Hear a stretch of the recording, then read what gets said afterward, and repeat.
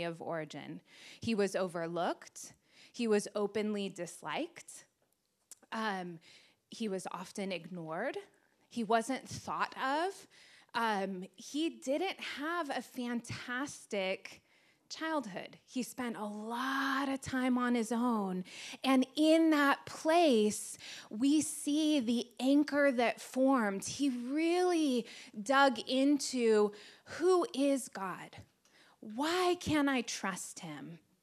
As David was in that shepherd role, it enhanced his understanding of God as my shepherd. And the different dynamics that set David up to have that practice of leaning into God in spite of what was going on in his life. And so when it comes to suffering, it's important that we check our foundation. And do we need to do some shoring up there? What is my understanding of who God is? What is my understanding of who I am? Do I believe that I can be authentic with him? Do I believe that I can trust him? Am I going through the motions? Am I being dishonest in some of my spiritual practices even? How often am I singing the words during worship because that's what the people around me are doing, but I don't know if I actually believe these in this season? The next one that we'll look at is others-inflicted suffering. Psalm 41 was written when Saul was persecuting David for no fault of his own. And that is something that happens, right? There are times when our integrity is put into question when we didn't do anything wrong. We're the victim of gossip. Something has happened in our lives, a hardship that's just not fair. A job was lost. Finances are stretched, and we've been doing everything right. David understands that. He dealt with that. And we see some wisdom in Psalm 41. Help me keep my mouth shut. This is, of course, my paraphrase of it. And not sin in my anger. So it's not denying that the anger's there, but meet me in that anger and help me not make this situation worse. I'll focus on you. So that reminder, look up. If I'm too focused on these unholy people around me, it's going to spiral. My anger will intensify. I'm going to focus on you, for you're my comfort and my strength. When I feel like I can't trust the people around me, I'm going to press into that trust that was formed with you. When I dove into and learned how to stand on that foundation of you as my shepherd. Give me wisdom as I navigate these complicated dynamics. There's not a clear solution, otherwise I would have already done it. And by the way, I sure hope their plans fail. And that is one of my favorite things about David is he is real honest about what it's like to be a human. You know, could you crush the heads of my enemies? That would really be fantastic. I'd like to see them suffer a little bit. And I realized that I might not be able to get myself out of this situation where I'm being wrongly, whatever the dynamics are that just feel real unfair. But I'm kind of hoping that, it'll fail on their ends. Like, I just love that honesty and that God gives space for us to, yes, please vent that out to me. Tell me what you're really thinking with this. Don't pretend to be good and pious and calm and sweet in the midst of these really complicated dynamics. Talk to me about it.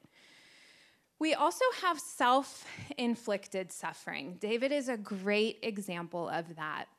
Psalm 53 is one of the Psalms written after David's affair led to the murder of a friend, the loss of a child, marring of his reputation. There were a lot of consequences, a lot of suffering was a monopoly effect from David's choices.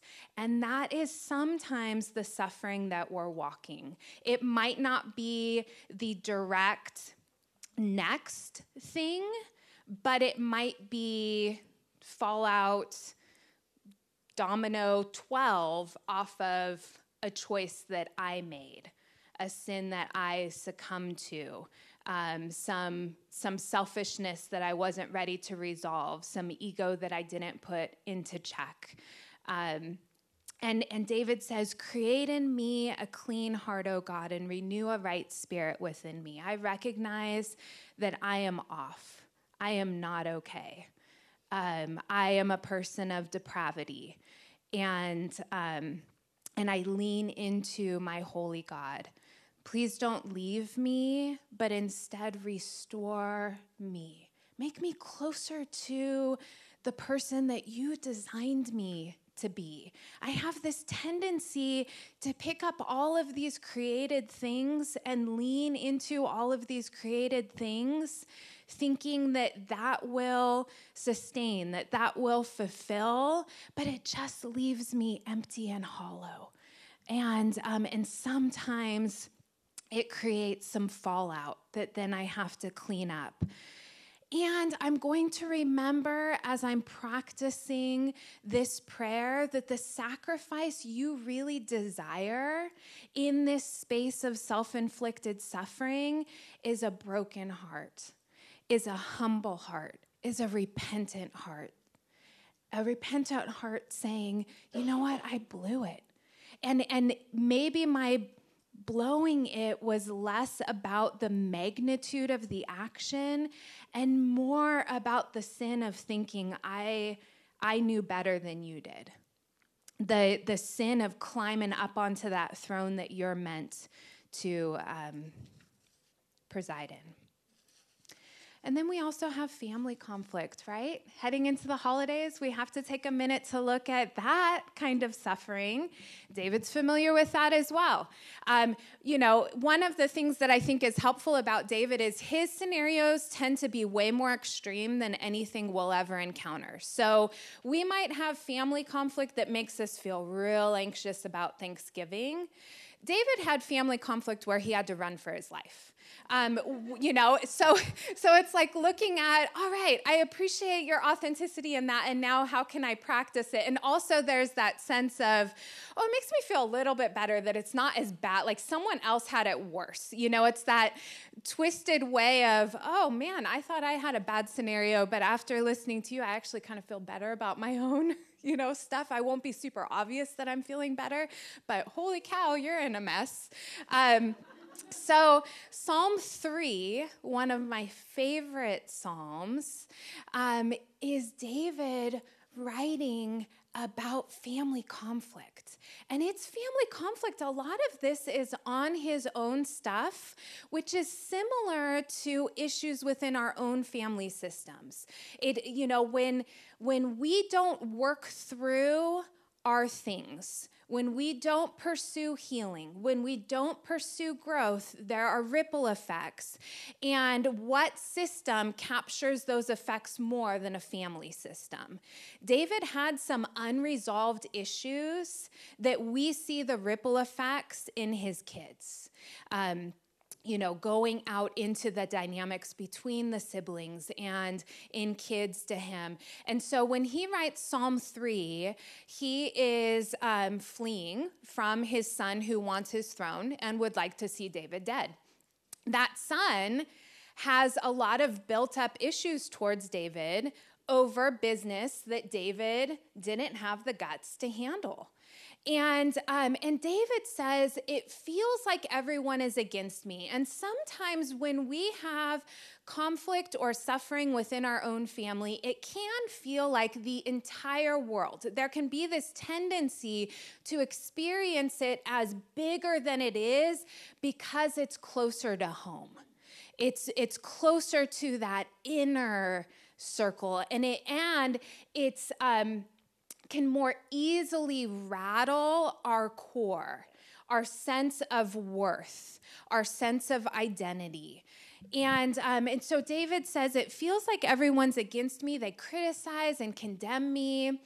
So again, this sense of, I sure wish I could control what other people say and think, but I really can't, and it's hard to live in that reality. But you, O Lord, are a shield around me. And what I love about that type of shield is that's the shield that was used when you were moving further in.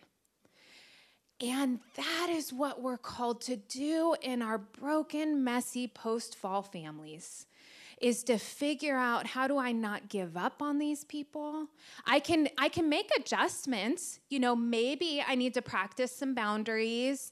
Maybe there's some distance for a season. It doesn't mean moving further in that we're all going to live on the same street and see each other 5 times every single day and only talk to each other. But it's in my spirit. I'm doing the work of not giving up. I am holding hope that redemption is possible, that transformation is possible, that healing is possible, that conversations in the midst of dramatic differences can occur. And he says, you're a shield around me, my glory, and the one who lifts my head. And so that's that reminder that when we sense that God is asking us to move further into something that we want to flee from with our whole being, we've been checking real estate on that deserted island, that the only way we're actually capable of moving further in is when God is the one lifting our head. He is the one giving us hope. He is the one giving us strength to go at it another day. And then another piece that I think is helpful when we're thinking about families, and this can also be close communities. This might be friends who've become family. But in a season like this, it's important to look at the impact of polarization. It's not necessarily suffering, but it really goes hand in hand with the dynamics that we're talking about. So polarization can happen in a lot of ways, and we're in a season where it's perhaps more common than we've seen, at least in our lifetimes. And polarization is this occurrence where you have dramatic differences on a topic, and the dramatic differences happen pretty quickly, and then those dramatic differences have a tendency to become aggressive. You're probably thinking of 5 recent conversations, maybe social media posts, and why you're anxious about Thanksgiving. And one of the things that happens with polarization is it can be really confusing for our insides when we had a sense of belonging with someone, and then an issue comes up and you realize you're on opposite sides of a canyon, and you're not quite sure how to reconcile that. Another piece with polarization is this first point that emotional repetition in isolation hooks our brain. Well, here's the catch. Media outlets have figured that out. There have been some really interesting studies on this, and it's becoming more dramatic. It is literally an adrenaline dose.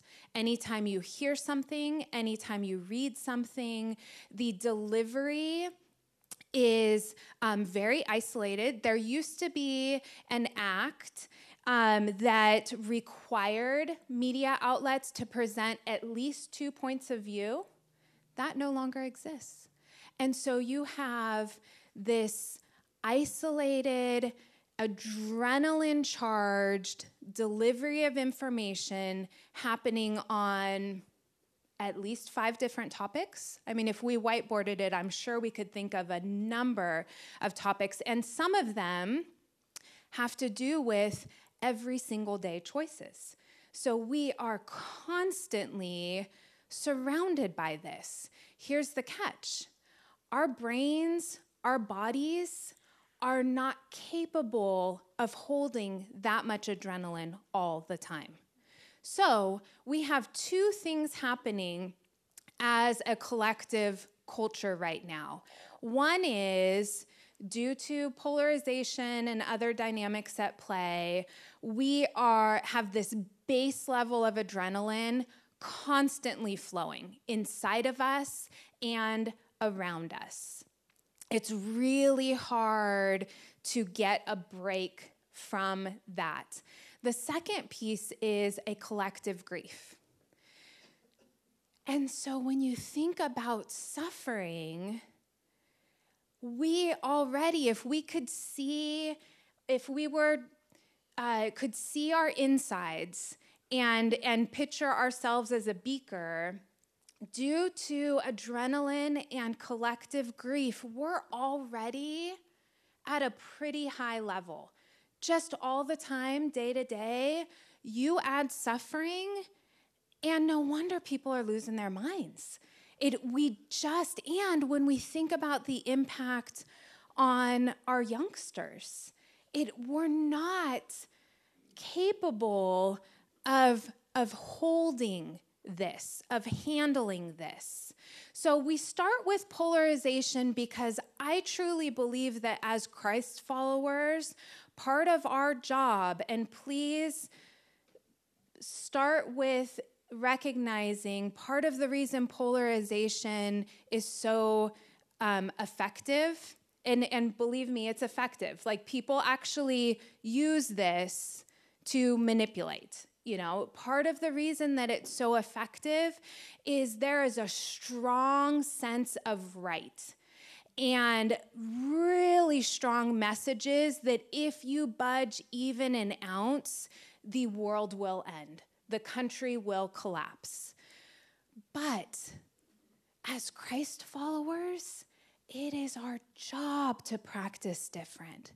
And I realize that is super hard, but we have to practice it.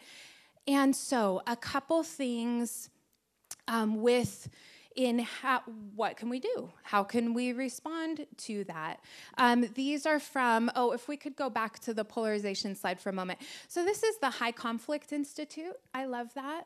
I don't know, I'm not advertising for that particular institute. What I love is, because polarization is becoming so common, we have a ton of resources like this of going, holy cow, people, we have to be able to have some type of conversation somewhere ever. So let's start a whole lot of different websites and resources on things like high conflict.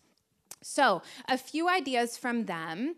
One is to address the adrenaline and emotion. So when we are highly charged, our executive functioning turns off, our ability to reason, to listen well, is dampened. And so the first thing that we need to do is minister to that adrenaline, minister to that high emotion that we're experiencing, so that our level can go down a little bit, our brain can turn back on, and we can move on with other strategies. The next idea is to expose yourself to diverse sources and perspectives. Be selective with that. Start small. And probably not on social media. It helps when we see the real flesh and blood person to remind ourselves, there's a heart behind a difference in perspective. And maybe it just starts with one question, Christina, I noticed you're wearing a mask this morning. Can you tell me about that? How do you feel when I'm not wearing a mask next to you? Just start with a small conversation. Practice empathy and respect. So going back to some basics, human to human. We want to unhook aggressive issue to aggressive issue and human to human. What does it look like? How can I challenge myself to practice empathy and show respect, even if I think you're an idiot. You know what I mean? Like, it's because we have inside, there's going to be, I mean, I'm smiling on the outside, but inside, when we've been walking in a polarized culture, there's an intense response and judgment about the other person. And so I'm acknowledging inside myself the truth of that and confessing to God, I'm no longer seeing this person as Aunt Nancy. I'm seeing this person as fanatic who I don't want to spend a holiday with. Help me come to a place of some type of respect. It doesn't mean that I'm saying I agree with you, but I'm respecting you as a child of God. Like, I'm respecting you as a person of worth. And how do I reconcile that inside? And that just connects in with a practice that's always useful, which is keep tabs on your internal experience. Another piece with polarization is we tend to function on autopilot. And so forcing ourselves to stop and check in and be honest about what's actually going on inside. And be selective about who am I sitting under? And is this person or entity that has become my primary source of truth, are they someone that I actually, like, if I'm viewing myself as a disciple and they're the one that I'm following, is that someone that I actually want to become more like?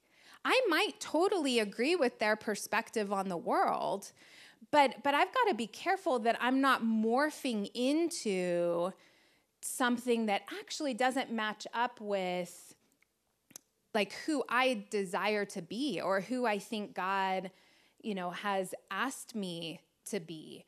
So just checking in on your internal experience with that. And then we're going to shift into when it comes to how to nurture through suffering, how to nurture through this collective polarization and collective grief. We want to think about ways to show nurture, and we're going to break it into different parts of the body, and then how we can nurture each other.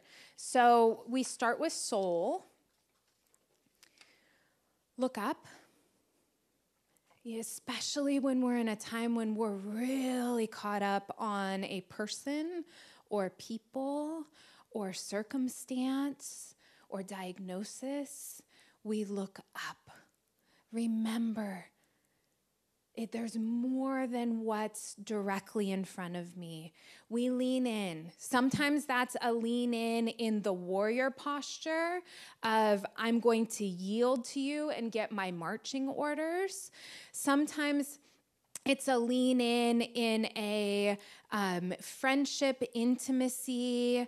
I just am so appreciating the closeness that I feel and the love from you. Sometimes it's a lean in and I don't have anything left and I am literally collapsing on your feet. We practice authenticity. So however we're leaning in, whatever source of strength or where we're at in our relationship with him, the closeness that we're experiencing, we're practicing authenticity. And if we need to remember the fullness of that permission, we look to David's words. And then we try to connect in personal ways. So I'm a warrior personality. The way that I feel closest to God is when I'm running or when I'm engaged in some type of action that I feel he's asked me to do. I feel the closest to him when I'm engaged in an action that makes me horribly uncomfortable.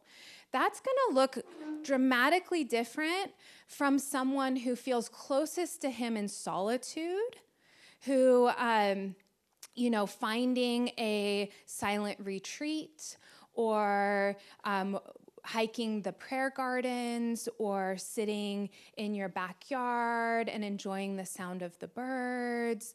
So finding, how do I connect with him in a way that matches his design of me? And then in that place of connection, anchoring into the truth of his promises. He gives us a lot of promises. We sing a lot of promises. Anchoring into the truth of those things, and out of that, I'm drawing strength to keep going. That this present suffering isn't the end of the story. Even if we don't know the end until we are reunited with him.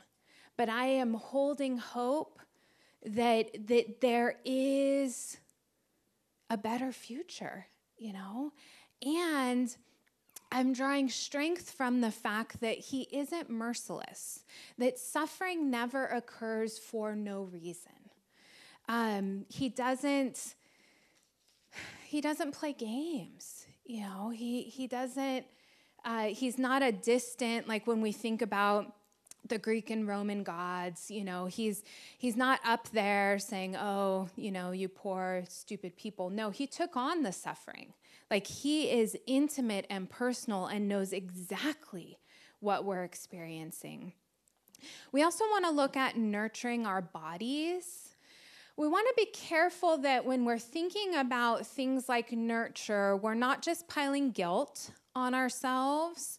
It's that whole, you go to the doctor because you're stressed, and then he says well, just don't be stressed, or, go get more sleep, get more exercise, and now you're stressed about sleep and exercise. You know what I mean? Sometimes our idea of action can actually create more angst. And so, we always want to think about, how can I break this into something real small to get an experience of success and build it off of that.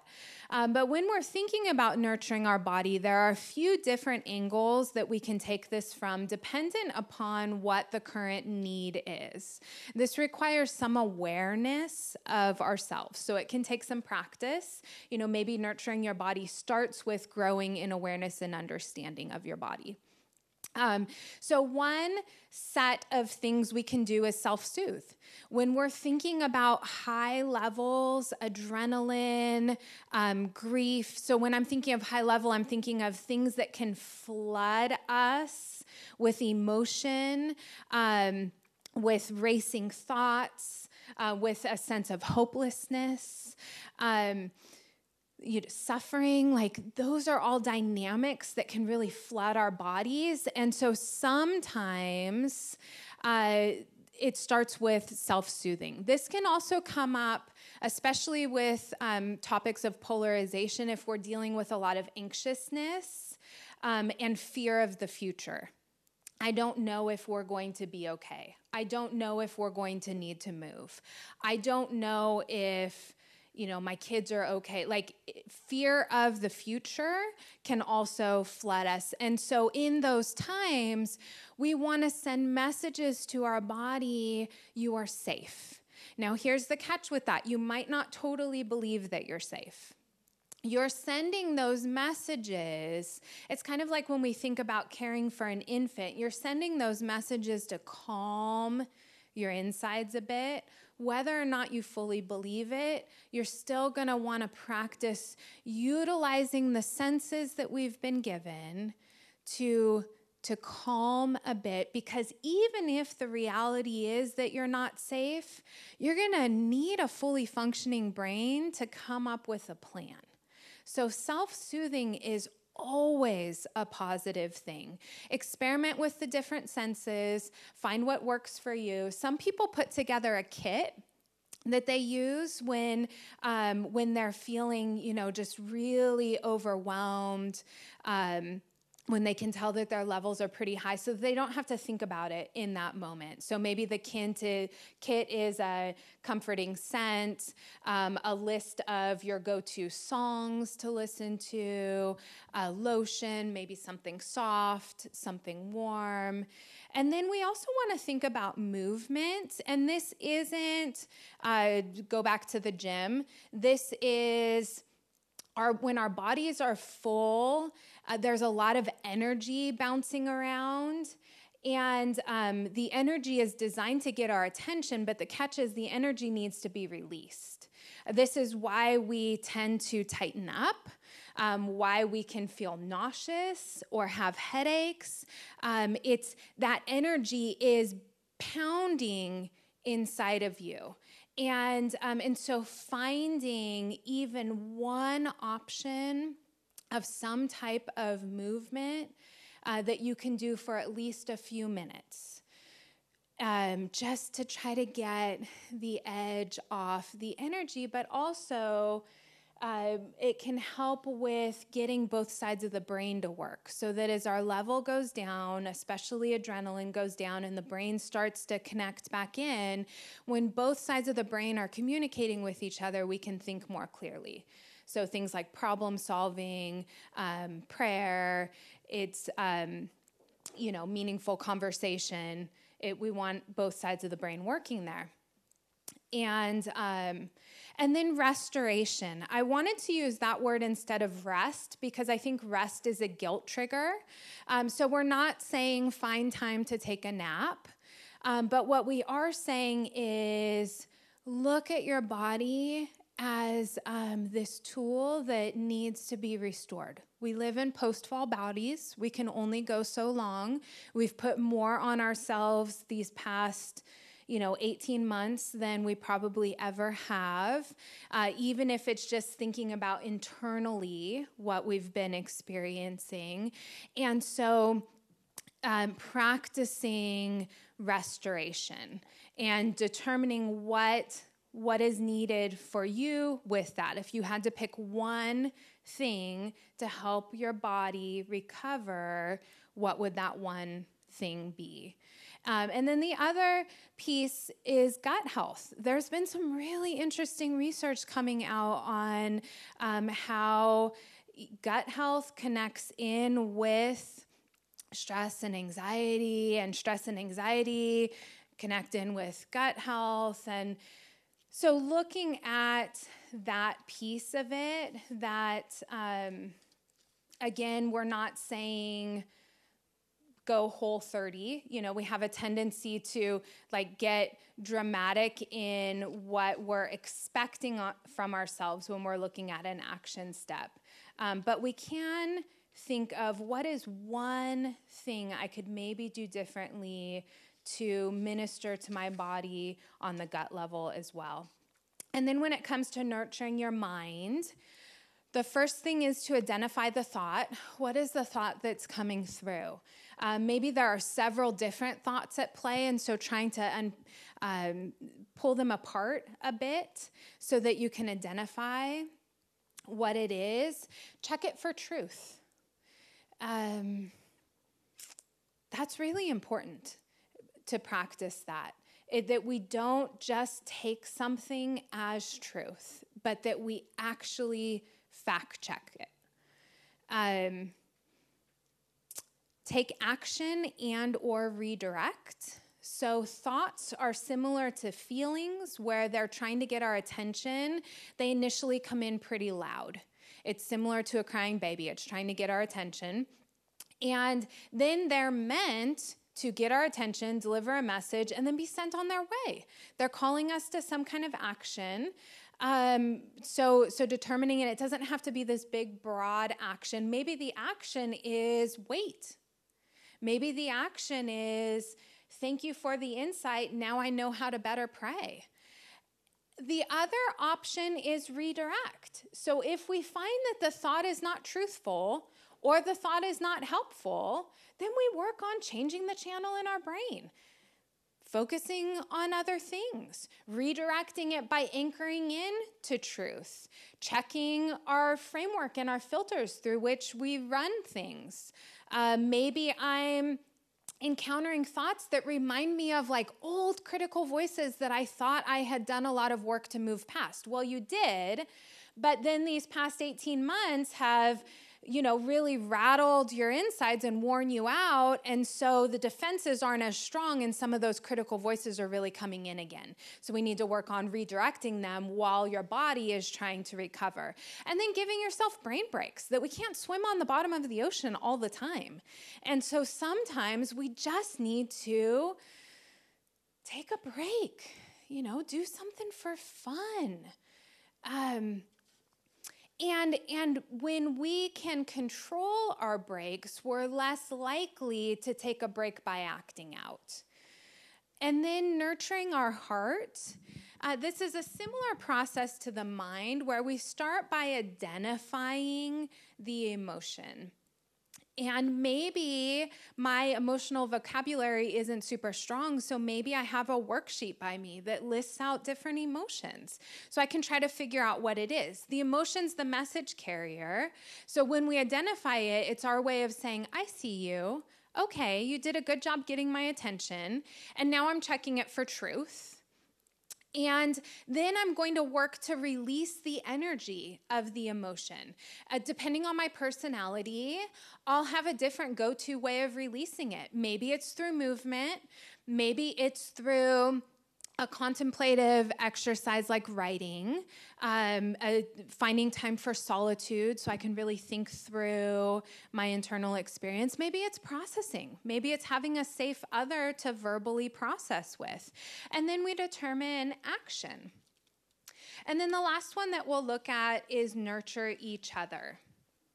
So for this, we're thinking of lifter, that God is the lifter of our heads, and that part of our job on this earth is to lift the heads of those around us.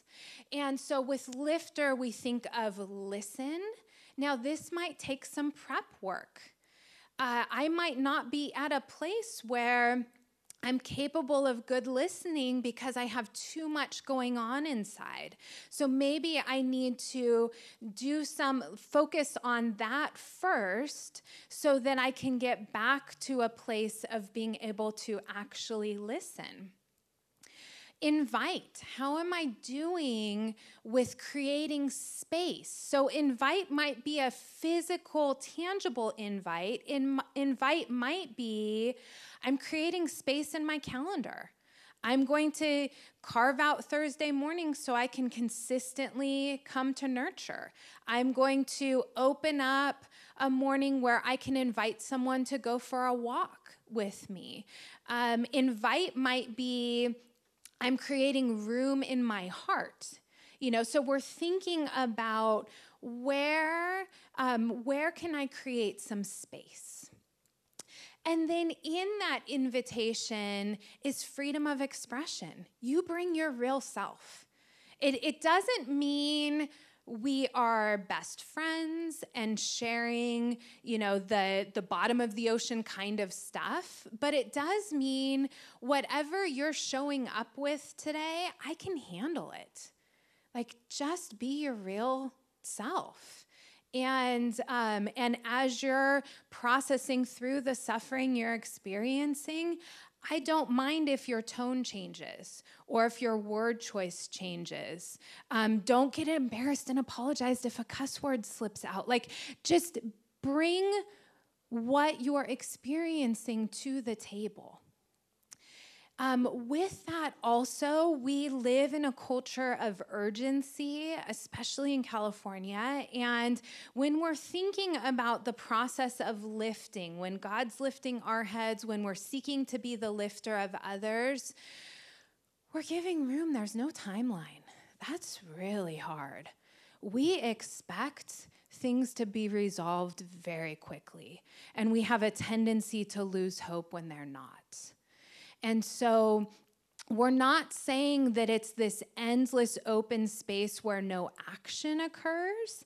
Like maybe part of my role as lifter is to help you brainstorm, how can we what can we do during this season of waiting? What can we do during this season of healing or restoration or holding hope that change is possible? Like we might be brainstorming action, but we're looking at, like, I'm going to confess my tendency to expect a really short timeline and to get critical of myself or others if it's not accomplished in that time that I thought it should be.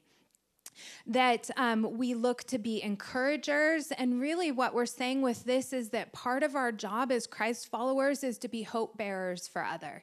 That we do live in a world of tears, but we are holding hope that it's not the end of the story. That restoration is always possible. That change is always possible. And how we do that is we're in the practice of remembering the work of his hands, remembering the miraculous that he does around us and in us and through us.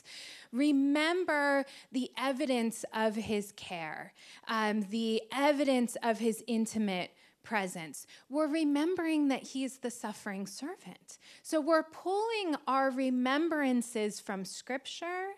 We're pulling our remembrances from experiences before us. When we sing Amazing Grace, we're remembering that was written by a redeemed slave trader. Show me anyone who has a stronger sense of human depravity.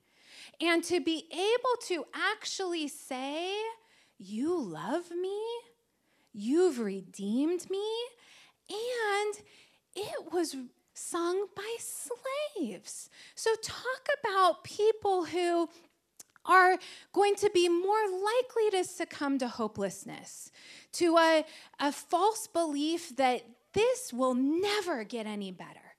And yet they are clinging to the hope that God offers us. And then we're practicing remembering by keeping our eyes open as we're walking out this life, that we are actively looking for signs of peace, signs of joy, good fruit, redemption. We're going to close with the prayer of compliance. This is the last prayer of the night in more traditional, like Anglican churches. And it says, "Keep watch, dear Lord, for those who work or watch or weep this night, and give your angels charge over those who sleep. Tend the sick, give rest to the weary, bless the dying, soothe the suffering, pity the afflicted, shield the joyous, all for your love's sake." That is our commitment. That is why we keep going. That is our job, to press into him in each of those spaces and to keep walking in this world full of tears, holding hope and room and space for people who are experiencing each of those things. So we're going to shift into a time of discussion. And the suggested prompt for that, but feel welcome to take it whichever direction your table needs, is to share one way that you've practiced or received nurture in each of these categories. And don't feel pressure that means each of you need to list something for every category, but just take the conversation where it needs to go and use this as a time of idea sharing. What are some things I can do to nurture myself in these areas? And what are some things I can do to nurture others in these areas?